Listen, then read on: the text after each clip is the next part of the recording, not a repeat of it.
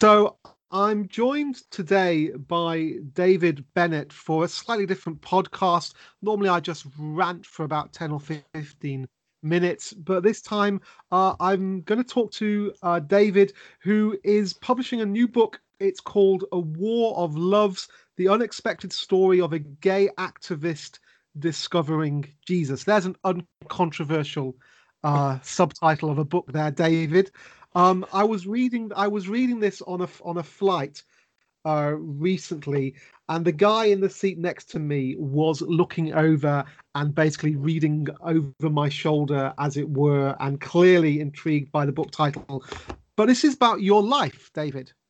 It is. Thank you for having me, Peter. Yeah, you know, it is the journey that I took, and I wanted to put it in book form because so many people said to me, David, this story has impacted me and has, brought transformation in my life. So, I was sitting with Nabil Qureshi um, not long ago before he died That and that was sadly a passed away. shameless name drop, but It go for it. was. But go Shameless name for it. drop. Here we go. Uh, but he was a good friend, and he just said to me, David, you need to share this story. And so for me, ever since I met Christ in that pub 10 years ago now, um, there's just been this sense that God has wanted me to share this story. But it wasn't until about 7 years ago that I really felt His permission to start sharing it, and some of the deep wisdom, the pain and the tears and the joy that has come through, following him into a life of vocational celibacy as a same-sex attracted or gay man. Wow. So that last sentence there, so much in that. I mean, you and I have met through this sort of Yeah. group of group of conservative gay Christians is what I'd call it, right? Some people like to use the language of same-sex attracted. Some see, some use the language of gay, but I've been kind of talking about this now from my perspective for it feels like forever. It's almost 2 decades really that I've been beginning to be it's half my life open about being a conservative Christian, but also a little bit queer. And Yeah. frankly, you whippersnapper, you came late to the game. So, do you Well, want you to just tell you me? cleared the way, Peter. I, What can I I, say? I am Yeah. you are the Jesus to my John the Baptist, and that's I don't accepted, know right? about that one. Do you want to just share a little bit about your life, how you met Jesus, and what changed? So, growing up in Sydney, Australia, I was my parents were agnostic atheists as I grew up, and I attended various different kinds of schools, but ended up for most of my education at a Church of England school in Sydney, Australia. And in that space, uh, I was wrestling with these sexual desires from a young age of 11, trying to kind of change myself, knowing that being gay wasn't good, or at least I'd been told that by some Christian uncles of mine. And so, who in I'm expected it extremely gracefully and lovingly, and didn't just say you don't want to be a puff. Puffs go to well, hell, yeah, I right? wish, I wish it could. I mean, people say things, don't they? And you internalize that, and I kind of internalize this sense of self-rejection, and I think a lot of us that are LGBTQI or same-sex attracted, that because of our different sense of embodiment, we often feel rejected, like we can't belong in mainstream society, and so we internalize that as self-rejection. And of course, anyone with a decent sense of self-esteem will say, well, I reject self-rejection, um, and adopt instead a radical sense of self-disclosure. Everything was about me being gay. Every person I met, it was like, hi, I'm David Bennett, I'm gay. um, and it wasn't until the age of about 15 I'd come out at school and to my family, and then I experienced real, actually bona fide homophobia for the first time when I was kissing my boyfriend in the park, and he gave me an amber cross actually. And I had this amber cross as this man pulled up on a motorbike and threw a stone against my back there in that space, and I had this cross in my hand, and I thought it was the symbol of my oppression, but actually there, prophetically, even at that age, it was the symbol of my acceptance into the kingdom of God as a gay man. So it was a really interesting moment in my life, and I put that on the book cover. There's a little cross that dangles down from the big placard that has a War of Loves on it. And so there's this kind of pursuing grace that I constantly had as I went through spiritual fads from that age. I was into Wicca, Buddhism. I became a Reformed Jew for 3 or 4 weeks, Peter. For 3 or 4 weeks. Yeah, So you really put your heart and soul into it. Was it the point where they explained the Abrahamic covenant that you changed your mind? Oh, I don't know. It was just like, oh, this isn't working next, It was really, I was looking for some kind of transcendence. So then I became a French existentialist, as you do, and started to become a Francophile. Naturellement. Pardon? Naturellement. Exactement. Yeah. Yeah. And I read a bit of Oscar Wilde, and it was, for me, everything was about trying to work out how I could have spirituality and my sexuality at the same time. And so it wasn't until the age of 19 that, I actually encountered God. But through that time, I really then became just an atheist. And, I stopped looking for that. And I put all the pressure of meaning and transcendence on romantic love. But I got to the age of 18 and I was starting at university, and I was involved in all the, clubs and the political factions and the queer collective. And suddenly that secular ideal of love just started to crack. And I was like, this isn't working either. And so then I got to the Christmas lunch table 2008. My uncle, who was a fundamentalist, misogynistic, anti-queer, imbecile in my mind. And so, as you do, I was pretty feisty in my, in my response to his admission of being a Christian, believing in God. And I just said, there is no absolute truth, and you can't communicate truth with language. So, forget about God. It's absolutely ridiculous. And what about all the other religions? What about suffering? What about gay people? And he said to me, well, David, there's a few problems with what you're saying. You just said that there is no absolute truth. That's an absolute truth. And you just communicated that with language. So you just doubly contradicted yourself. And so I kind of stormed out of the room and was angry with him. But he did say something else that I didn't really, that doesn't often get across in these podcasts. But he said, the truth is a person that I know, not a concept in my head that I know perfectly. And that, that person is Jesus Christ. And something about what he said just really actually worked for me. Like in my education, what I was thinking about, French theory, university cultural studies, and something about the presence of the Holy Spirit, the need for God, for communication actually to be possible. So, I think that's interesting. I'm just going to interrupt you for a moment. I think that's really interesting because there's a combination of two things going on here. Because your uncle is sort of showing you up the logical inconsistency in your position, and there is actually a gross logical inconsistency in a lot of sort of secular rationalist criticisms of exclusive truth claims.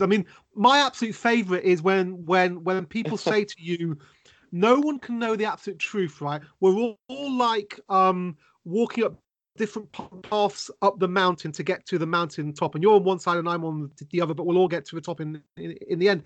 And you go, hold on a minute, the only way that you would know if we were all going up the same mountain is if you were above the mountain and you saw everyone and you knew where they were going to end up. And these sort of logical just inconsistencies that a lot of these of exclusive religious claims just don't stack up. But what I think is really interesting in what you said at the end was that actually this wasn't about him arguing you out of your religious position in. He actually pointed out to you, as you said, was that fundamentally Christianity is not a body of doctrine that you believe. It's a person who you meet. Exactly. Yes, and that actually was a kind of postmodern apologetic in a sense, because it was deconstructing kind of modernistic, Christianity is just this belief of presuppositional truths, that you tick off, and it's just something you read in a book and you rationally assent to it, and now you're a Christian. It's like way more phenomenological, way more. This is a person that you need to get to know. None of us have the perfect grasp on that, but by grace, we've been given that revelation. I remember my conversion experience, and it was meeting Jesus. Exactly. And it was just a very powerful, powerful charismatic experience. No one argued me into it. I met Jesus. I honestly think, Peter, that is what keeps you in him. Like for me, I look back and that just exactly meeting him in that way, that's what lasts. It's the love of God that lasts, that will always remain. And you can't stay the same when you encounter that. No. So you come out in your mid-teens, you become politically active, especially in sort of queer rights and so on, and hell, why wouldn't you, as you get to the end of your school years and get into university, and you are the very model of a modern major queerist. What changes? So after I finished this debate with my uncle, he has this prophetic word in the car that I'll be saved in 3 months' time, and that he kind of saw the Holy Spirit hovering over me or something, and that Jesus would come into my life. So he was right. I only had 3 months left of atheism, and you had a quarter of a year of death left. That's and then right, it was life after that. I like that. Yeah, quite a year of death left. And so I end up in this pub with this young girl who has fantastic lipstick and lovely kind of almost Aubrey Hepburn-esque haircut. So, my inner gay man is just very happy talking to her. And I'm not expecting to hear that she's a Christian. And so I asked her, how did you get your film into the largest short film competition in the world? And she said, well, do you want the real answer? I said, of course. And she said, well, it's God. To which, she sees my face scrunch up, and she says to me, well, do you think there's a God? And again, there's this echo from the conversation I've had with my uncle. And I'm just like, gosh, I'm surrounded by these Christians. They're everywhere, And I said, well, there's certainly something there. A lot of atheists will say I'm a spiritual person, but I'm just against, organized religion and this construct of the Hebrew, Abrahamic God, etc. And so, I said, I'm gay. I've read all the Bible verses. I know, we're all good. Thanks so much, but no thanks. And she says, to me, out of kind of left field almost, have you experienced the love of God, David? And I don't know, it's like every time I made the admission that I was gay to any Christian, they would kind of run the other direction or change the subject or go into something more superficial. But she met me and she wasn't particularly perturbed by the fact I was gay. She's like, oh, okay, have you experienced the love of God? And that question just stopped me in my tracks. And as a postmodernist, experience obviously attracts you to something. And and she said, well, I really feel the presence of God right now. And I've never seen someone like charismatically kind of manifest in the presence of the Lord.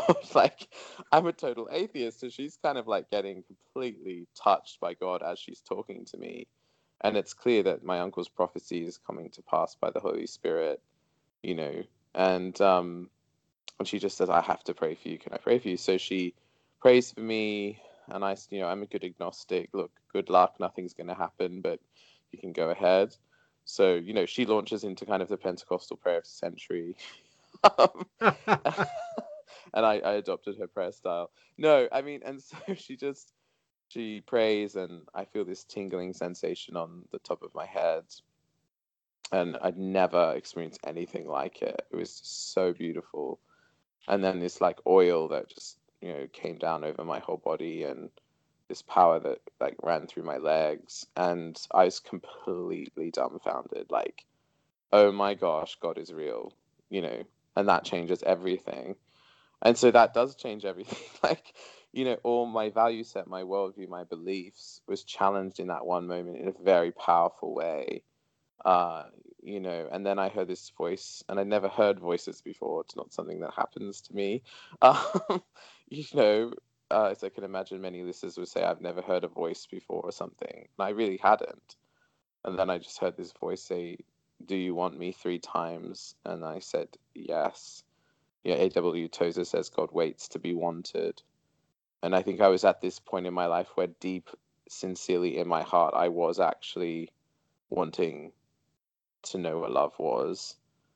And there love was, like there God was. And so I said yes. And then I saw this veil over my heart, the kind of 2 Corinthians style veil, darkness, like shrouding over me. And for the first time, I was like, I don't want that darkness on my life. Like, I remembered resisting that and wanting to be kind of set free from it. And then this pinprick of light just coming out of nowhere, and I went straight into the deepest part of myself that I didn't even know existed. This place where all our desires come from and everything. And then I just felt this breath being breathed into me. And she said, you're being born again. And then a voice again saying, will you accept my son Jesus as your Lord and Savior? And I felt this like tug of war over my soul for about 5 minutes as she was praying, and I kind of said yes, and then the love of God was just poured out over me. And I went home that night with her straight afterwards. And my mum, who'd become a Christian 3 years before this, who I resented for it, Yeah. naturally, she was waiting up, and I walked into the house, and I had to eat my words because I'd said many times, I'd never become a Christian. So I said to her, Mum, looks like I've become a Christian. And she's an opera singer, so she would really, really, project her voice. She's like, hallelujah, he's the God of the impossible, the prophecy's been fulfilled. I'm like, what are you talking about?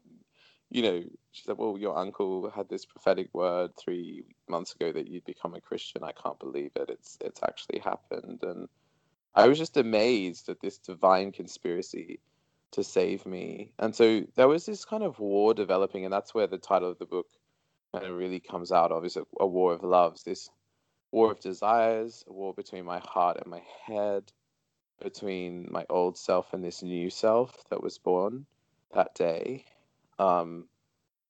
And so the whole book is really my journey from that point to following Christ. And of course, in that 3 or 4 weeks at university, a lot of my friends thought that they sensed that something was very different, because I was running around buying sushi rolls for homeless people and telling them that God loves them. And if you knew me before this, that was not you. Big change. Yeah. I'm guessing as a millennial-ish, you were buying lots of sushi rolls, but they were basically for you. Yeah, exactly. But this time they went to other people for once. So, yeah. That's absolutely fascinating, and I think I've shared with you before that my conversion experience is very similar, is almost sort of physically very similar. Just wow. coming along to a Vineyard church, and suddenly God just coming into me from the top of my head like fire in my hair, all the way through my body to my toes, and God saying to me, I know I love you, and the I know was this creeping sense of sinfulness that had been growing on me for the last 2 or 3 months Wow. before then. But that was before I realized that I was gay. That sort of happened afterwards. So you got saved, you got filled by the Holy Spirit. Yeah. Clearly Jesus healed you of all homosexuality, and you're now happily married with 3, 4 kids and the model of heterosexuality. Peter, I thought that was your story. No, no. um, no, I mean, no. It's been really theologically fascinating for me to, I think, the experience of being same-sex attracted or gay and being in this war of loves that Peter, I imagine you know so well.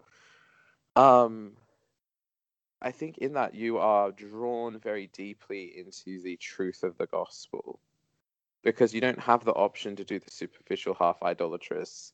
I just have to get married and live my little middle class life and have some hobby church on Sunday. Like that really just is not an option.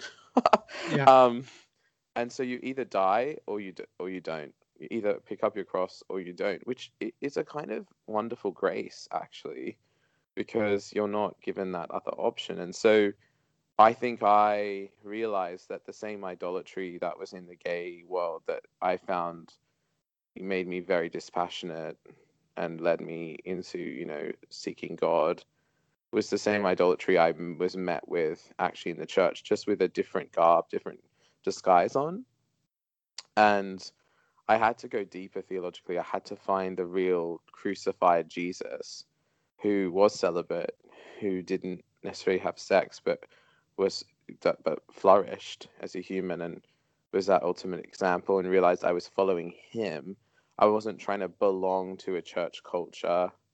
I was actually meant to prophetically witness to it in the radical choice of being celibate or seeking a mixed orientation marriage. And so that was a long journey of 3 years, because the first 3 years, obviously, I thought gay marriage was still the best thing since sliced bread, and you know, um, I I couldn't believe that it wasn't.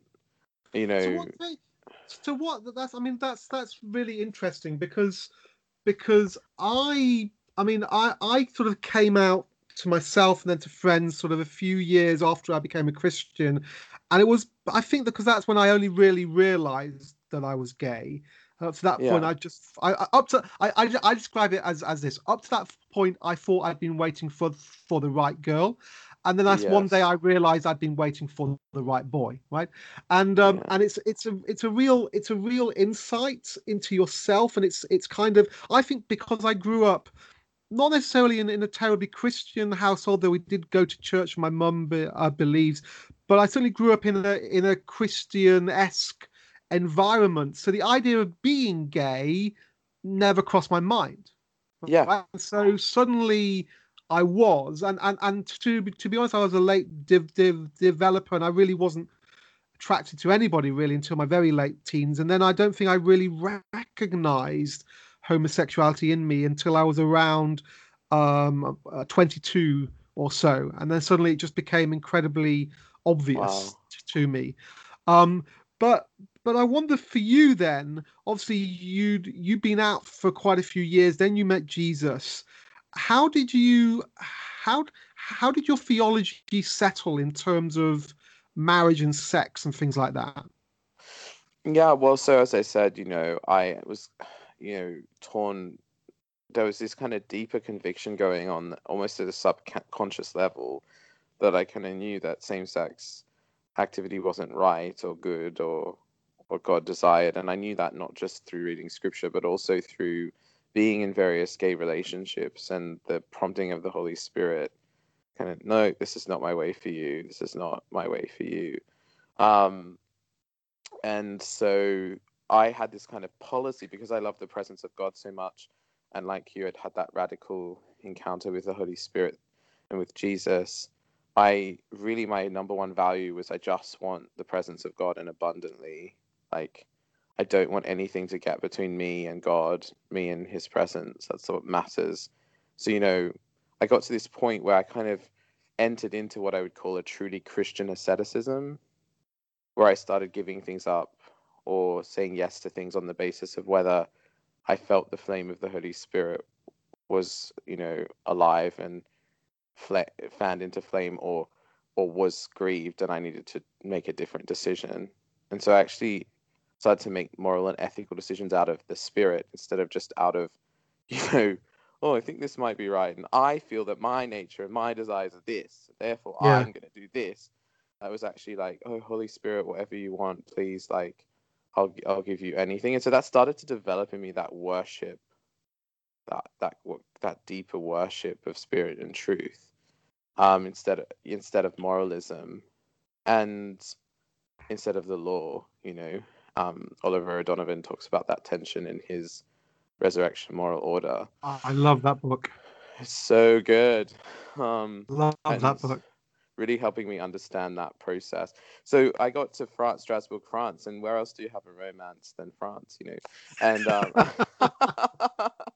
so that was really where the two wars started to come out strongly. And I wasn't in a church that was alive or particularly filled with the presence of God. And so I really was pushed with that idolatry of romantic love. And I just said to God, I need an answer from you directly. I can't just keep living with this unresolved.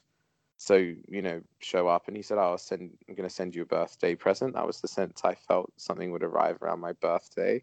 And then this book by Wesley Hill arrives, Washed and Waiting, which many of your listeners may know, others may not, but a brilliant kind of memoir-esque exploration of his journey to celibacy as a gay, same-sex attracted Christian. And I just received this answer from God through that book. And I felt God convict me and say to me, I need you to give me your homosexuality. And so I did. And I had, interestingly, this very powerful resurrection moment as I finally relinquished my homosexuality to God. I felt this kind of resurrection power fill my whole body. And suddenly something had shifted in my mind where celibacy or any other option God might want for me, my mixed orientation marriage or something, just was like, okay, like you can have whatever you want.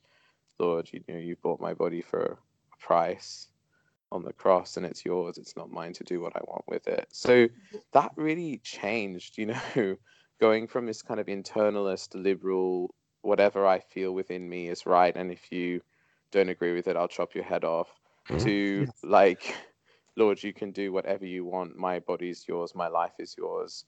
Like, I trust you. I lay it all down. I surrender. And I think I really recognize in my story as well that moment of surrender. And you've got this wonderful chapter, God's Greater Romance, and you start it with a quote from Romans 12. Therefore, I urge you, brothers and sisters, in view of God's mercy, to offer your bodies as a living sacrifice, holy and pleasing to God.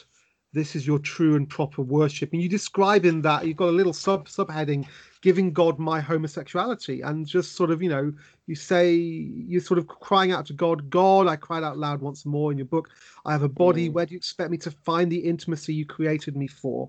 I thought it was not good for man to be alone. Lord, I need an answer. And I remember for me, there was a moment sort of about 2 or 3 years in, with struggling with homosexuality, and I was kind of comfortable with so I get to a point where this wasn't a daily obsession for me and so on, but it was kind of actually nothing's changing, and I remember two things happening. One, a guy called Simon Gilboard, who's a missionary. He's just spent a decade or more out in Burundi in I know him. Yeah, East Africa.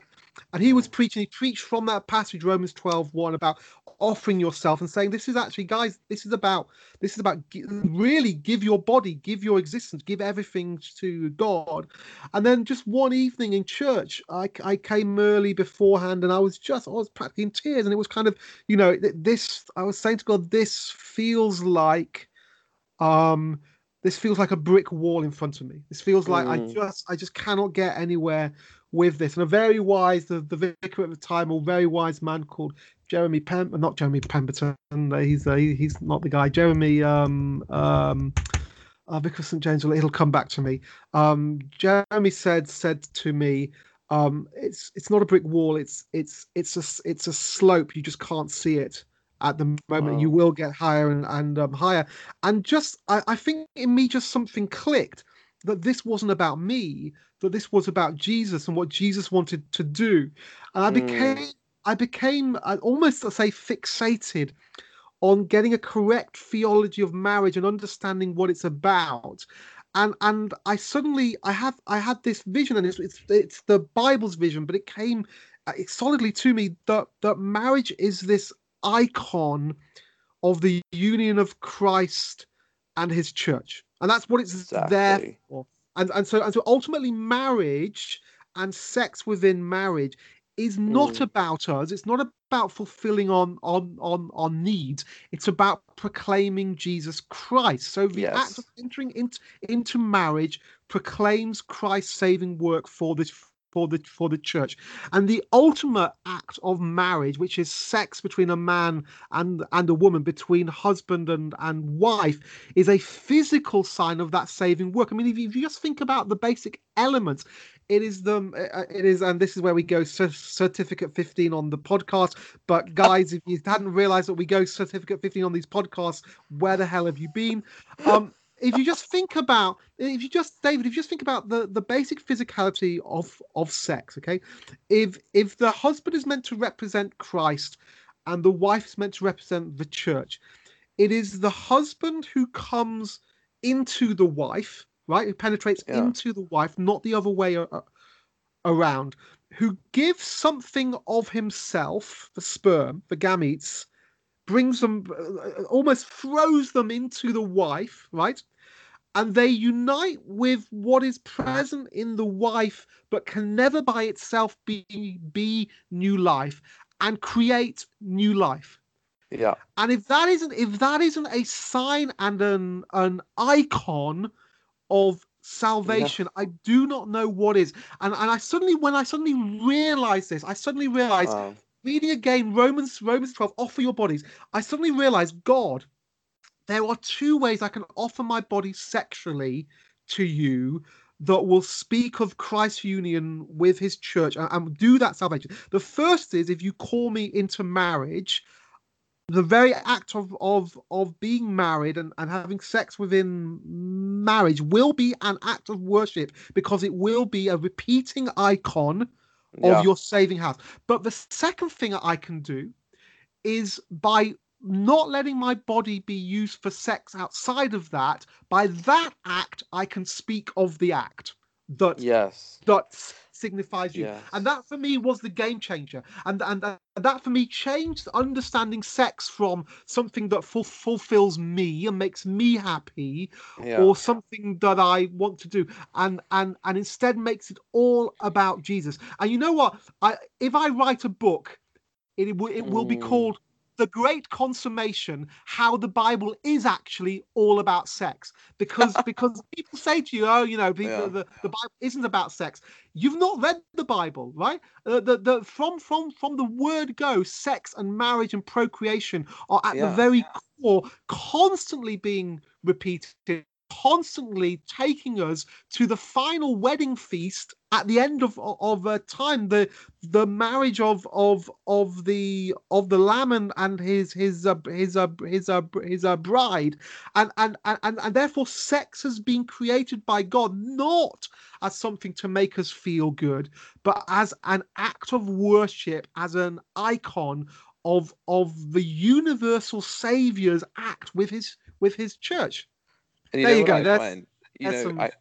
I find that really interesting, because I came to a similar revelatory point with marriage, but with a slightly different angle. So it's really interesting hearing the way the Lord worked to reveal that to you, especially that I like how physical it is, and how pro the body it is.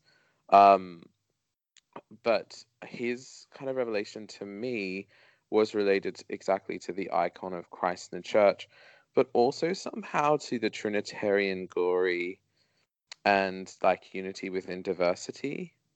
So I suddenly realized God didn't create us male and female as a statement against LGBTQI people. No, he created the male and female to reflect his divine majesty and unity, this kind of, two beings becoming one flesh that are distinct and yet one, that somehow being reflective as his image.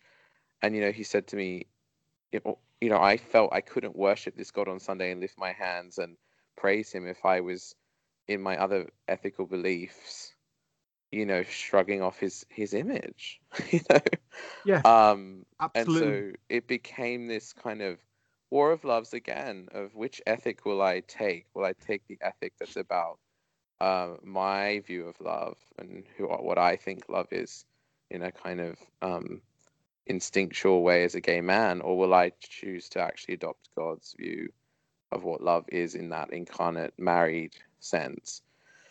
And so obviously you have to choose God's way. And there's this moment, isn't there, in all of our lives, Peter, when we're disciples and we say, if everything I think and desire is the same as God, am I really following God? Is the God that I follow really real? Or is he just a construction and anthropomorphic projection of what I want to be Yes. true? And I think my problem and the poverty of this liberal onslaught on the church at the moment is make God whatever you want him to be. It doesn't matter as long as you're happy, honey. It's like, what an insulting thing to say to someone you love that's your brother and sister in Christ. You would want to lead them into all truth, not say, yeah, you can just have any projection of God you like, go have fun at theology college whilst you destroy everyone else's faith. Like, this is a real living God. He has created us in a particular way. His image is at stake. This is serious stuff. And, having same-sex desires and being gay puts you right at the center of that. And yet the glorious gift is that you receive these revelations. And so I don't say these in ways to kind of shut people down or anything, but to challenge and say, do you realize what is at stake in trying to change the doctrine of marriage? Like, it is huge. It's, It is. as you said, right at the heart of the whole gospel. This is not some secondary issue. I don't know how many times I've spoken to, it's a secondary issue. It is not. It runs right to the heart of the revelation of the gospel and our salvation as human beings, and the creation. So yeah, I really think I discovered this huge watershed, thing theologically. And I mean, the only thing that made sense to me was kind of default celibacy. So I became celibate, and I actually befriended a missionary in France, and she really helped me see that celibacy could be a life of flourishing and beauty and actually abundance in the kingdom of God. And this particular missionary, name's Mary, she had said no to marriage to 5 different men because she knew very deeply that she was called to the nation of France. And I saw her again.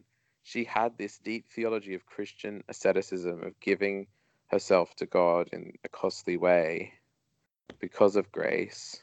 And I saw that, and suddenly it gave me permission. It gave me kind of, Gregory of Nyssa says, if we have an ethic, but it doesn't take on flesh, then it's just a dead statue. If there's no living example, it's just a dead statue. That's why God had to come down in the person of Christ and show us what true life was, And there I saw Mary doing that to me in Christ. And then I was given the courage to do that for others in this book. So that's my hope, that I can be a Mary to others as well and help, give them that example that they can follow. Paul said, as I follow Christ, follow me. So yeah, there you go, Peter. It's such a huge thing. There's so much to say. There's such a controversial aspect, but also such a beautiful God magnifying thing when we talk about these subjects openly, without fear, without shame.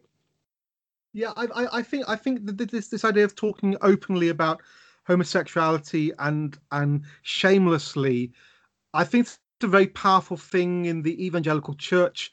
I think in the past it's been, well, you can talk about homosexuality, but you have to have a nice poster boy story. You have to fit in with a certain view, and I think that comes from a church that has glorified heterosexuality, that Yeah, has seen. I kind of walked away from the ex-gay movement because just I suddenly, as it were, woke up and realized heterosexuality isn't better than homosexuality, right? exactly. It's just you know, let's say God zaps you and cures you. You just lust after different people of different sexes, right? I mean, it's just the same, Yeah, isn't it? And this is what I think people can't just can't get their head around. And what God calls us to isn't heterosexuality. He calls us to holiness. He calls us yes. to be set apart. And so when, I mean, you know, when people say to me, you know, Peter, you're just suppressing your sexuality and it'll all come out, I mean, you know, what's the response there? I think that, when people say that to me, I'm saying, well, what do you mean? I think there's again, this lack of an understanding of Christian self-denial, that Jesus himself says, unless you lose your life, you won't gain it. Like, pick up your cross, come and follow me. Like, my question to that person is, when have you denied yourself? Are you really following Jesus Christ? And my problem is, like, obviously, we're not. Sarah Coakley talks about the binary of libertinism and repression, and she writes in her book New Asceticism about how we can avoid that, and reinstate a truly Christian asceticism at the heart of the church. I think that's the project we need to be launching, and I think this gay marriage debate is really a little bit of a distraction from what we are really meant to be doing as disciples, which is denying ourselves so that we might participate in Christ's glory, not so that we might, suppress ourselves. I'm not giving this up to look macho and stoic and pagan. I'm doing Yes. this so that for the greater glory that is set before me in Christ, that it's like C.S. Lewis says, the problem is that your desires are too weak, they're not strong enough, and the Right. Holy Spirit comes and fans our desire life into flame so that we desire the greater things of God. We set our minds on heavenly things, the great things of redemption that are coming, and we deny those smaller goods in order to participate in them. I mean, Oliver O'Donovan writes incredibly. We'll just come back to him because I'm studying him at Oxford at the moment, and he Mm, talks about how we need to deny some of the created goods in order to participate in the created good. yes. And I think that's what I really want to communicate in A War of Loves on a popular level. Is sometimes we're called to forsake one smaller good so that we may partake in a much larger and greater good that actually will give us the satisfaction we're seeking in that smaller created good. Um, the problem with that as well is that obviously I think homosexuality isn't aimed towards a created good, but is fallen and actually doesn't get there. But there's still beauty in gay relationships. I mean, I have a lot of them, and they're still good. And one of the things I struggle with as well is this kind of Manichaean dualism at the heart of some evangelical ethical thinking, particularly in the US, that we can't see anything good. Everything is either evil or good. Whereas actually things are much more gray and complicated than that. And I hope I get that through also in the And book. yeah, and I think the complexity with homosexuality is that actually, if you take a good same-sex relationship, there is a lot of virtue in some of the components, right? There is nothing wrong with loving somebody and committing to them and sacrificing for them, right? That is Yeah, in all yeah, accounts a good thing, and it is possible for two men to love each other. But at the heart of it is this erotic dimension that actually stands totally counter to the way that God has intended us to order our lives sexually. And so if you're kind of if you're setting yourself up into a sexual relationship that is at odds with the icon that God has created, that's essentially idolatry. And I think for me that's the problem. But at the same time, I want evangelical Christians, I want them to understand that gay relationships are not just about sex, and there's a lot of virtue in that. And I think that's part of the struggle, right? That's part of the struggle for the church, that we see our gay friends, we see lots of great aspects of their relationship, and they are to be commended. But at the same time, we have to say, actually, at the heart of it, what you're doing is not holy. Well, I call it the virtue of homosociality versus the fallenness of homosexuality. Right. So there is this kind of homosociality. When I see a gay couple loving one another, there's a beautiful homosociality there that I think, because of our schizophrenic Christian culture related to intimacy and sex, we sometimes experience very superficial intimacy. And so people are drawn to gay romances because there seems to be that homosociality on a very deep level. There's that company that is accompanied around, something that obviously isn't God's will. But so what I think we're saying to the church is, where are the intimate, deep friendships? Where is the culture that can facilitate that, and see it at the center of the church, not on the fringe? I often feel when I'm with my male or female friends and I have a very deep, intimate friendship with them that is healthily ordered, that is blessed of God, people think all sorts of things. They sexualize it straight away. Mm-hmm. And I think, what a sad state of affairs that we live in the church, that when we see a relationship that's on fire with friendship, on fire with the attraction of the beauty of another person in a way that isn't sexual, but is propulsively leading us into a deeper union in Christ, that we can't believe that. We have to say it's sexual. Yeah. I mean, that shows a poverty of how much we've even encountered the heavenly reality in the first place, because that's what we're destined to enjoy forever with Christ. So I just think we need to get back to that as the major center of what we're doing as a church. Yeah, absolutely. So before we just talk a little bit about the book and what goodies people can get if they pre-order it now. Yeah. What's next for David? After all this stuff that we've spoken about, you came to Oxford to do a degree. You were at Wycliffe Hall in Oxford, which is, as any fool know, is the greatest theological college in the world.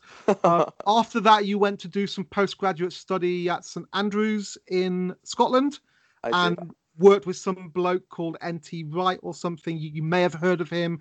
And you're now, I mean, not right now, at the moment you're in America on a speaking tour to publicize the book, but you're coming back to Oxford to do doctoral studies. And what's that going to be on? I actually commenced my doctoral studies about 3 or 4 weeks ago now, and I'm doing a DPhil there, or PhD for those who don't know what a DPhil is. It's going to be kind of, I'm looking at, queer theology, same-sex desire, eschatology, and Christology, and how they all fit together in that PhD. And it's going to be like in Christian ethics. So I'm looking at the created order in O'Donovan. I'm going to send you my Oxford dissertation, because I'm sure there's stuff in there that'll be interesting. Amazing. Oh, and so good. And you're working with Oliver O'Donovan, whose book Resurrection and Moral Order, especially in the second edition, which tightens up a few things, is an absolutely brilliant statement of evangelical ethics rooted in the resurrection of Jesus. Yes, and that we get the major, ethics from starting from resurrection into the created order through the word, and then back to our practice now, instead of trying to get back to the garden, Yes, and so those are what I love about Resurrection and Moral Order, and how it really helped me when I was doing my undergraduate theology, was it helped me realize that all good ethics, and actually all good theology, starts and ends with Jesus. Yeah. And when we make it anthropocentric, when we make it centered around ourselves, when we talk about what is good for humans and start that as a starting point, we tend to go wrong, because we as humans tend to have different priorities from God. But when we start our theology, when we start our ethics with who is Jesus, and what has he done and what is his nature, then we tend to end up with the right answers. We do, and then those right answers make us flourish. So you get both. And that's true human flourishing. So Yeah. true human flourishing is embedded in Jesus and looks to what does Jesus want from me, not what makes me happy. It's like C.S. Lewis says, you know, if you aim for earth, you get nothing, but if you aim for heaven, you get earth thrown in. You know, I think Yes. it's not perfect as an analogy to what you're saying, but I think that's the general gist. Yeah. And yeah, the book is now trending well on Amazon. And I'm really excited to see what will happen with that. So so let's talk the book briefly for the listeners, and we'll put a link in the podcast blog, so you can click and order it yourself. So the book is out in America on November the 13th. Is that the same in the UK? And the UK, it's November the 29th. November the 29th. So American listeners only have to wait a few days. British listeners, it's available at the end of the month. But if you pre-order it now, what benefits can you get? So if you pre-order it now, there's a $3 off. If you put in 3 War of Loves, you get $3 off. And if you pre-order it now, you can also claim the first chapter to read, and you can get the foreword by N.T. Wright. So if you go to awarofloves.com, that'll all be there. And yeah, I'm just thrilled to share this story with everyone. And I want it to be something that blesses the British church and can take the conversation forward. It's only one piece of a much bigger jigsaw puzzle, but you know, that's what we're called to do, isn't it? As Christians, is to just give our loaves and fishes, and Jesus multiplies them. So absolutely. Well, look, guys, I can hardly recommend this book. I've had it now for 2 weeks. If you want something that's going to make people look over your shoulders on a plane journey, this is the book. Whether you want to have the conversations after that is another matter. If you buy it now and then go to awarofloves.com and just give them evidence that you've pre-ordered it, say on Amazon or so on, then that unlocks for you right now that forward by N.T. Wright. I think there's some other stuff from you as well that you're making available on that website. So even while you're waiting for the book to come to you, you'll be able to get into that. David, it's been an absolute pleasure. I really appreciate your friendship over the last few years. You've helped me with my thinking in this area as well. Thank you, Peter. And it's just such a pleasure to have you on the podcast. And I really hope and pray for you that this book, A War of Loves, is a major contribution to the debate in the church on this issue. David Bennett, thank you so much. Thank you, Peter. It's been an absolute pleasure. Value your friendship very much and look forward to future conversations.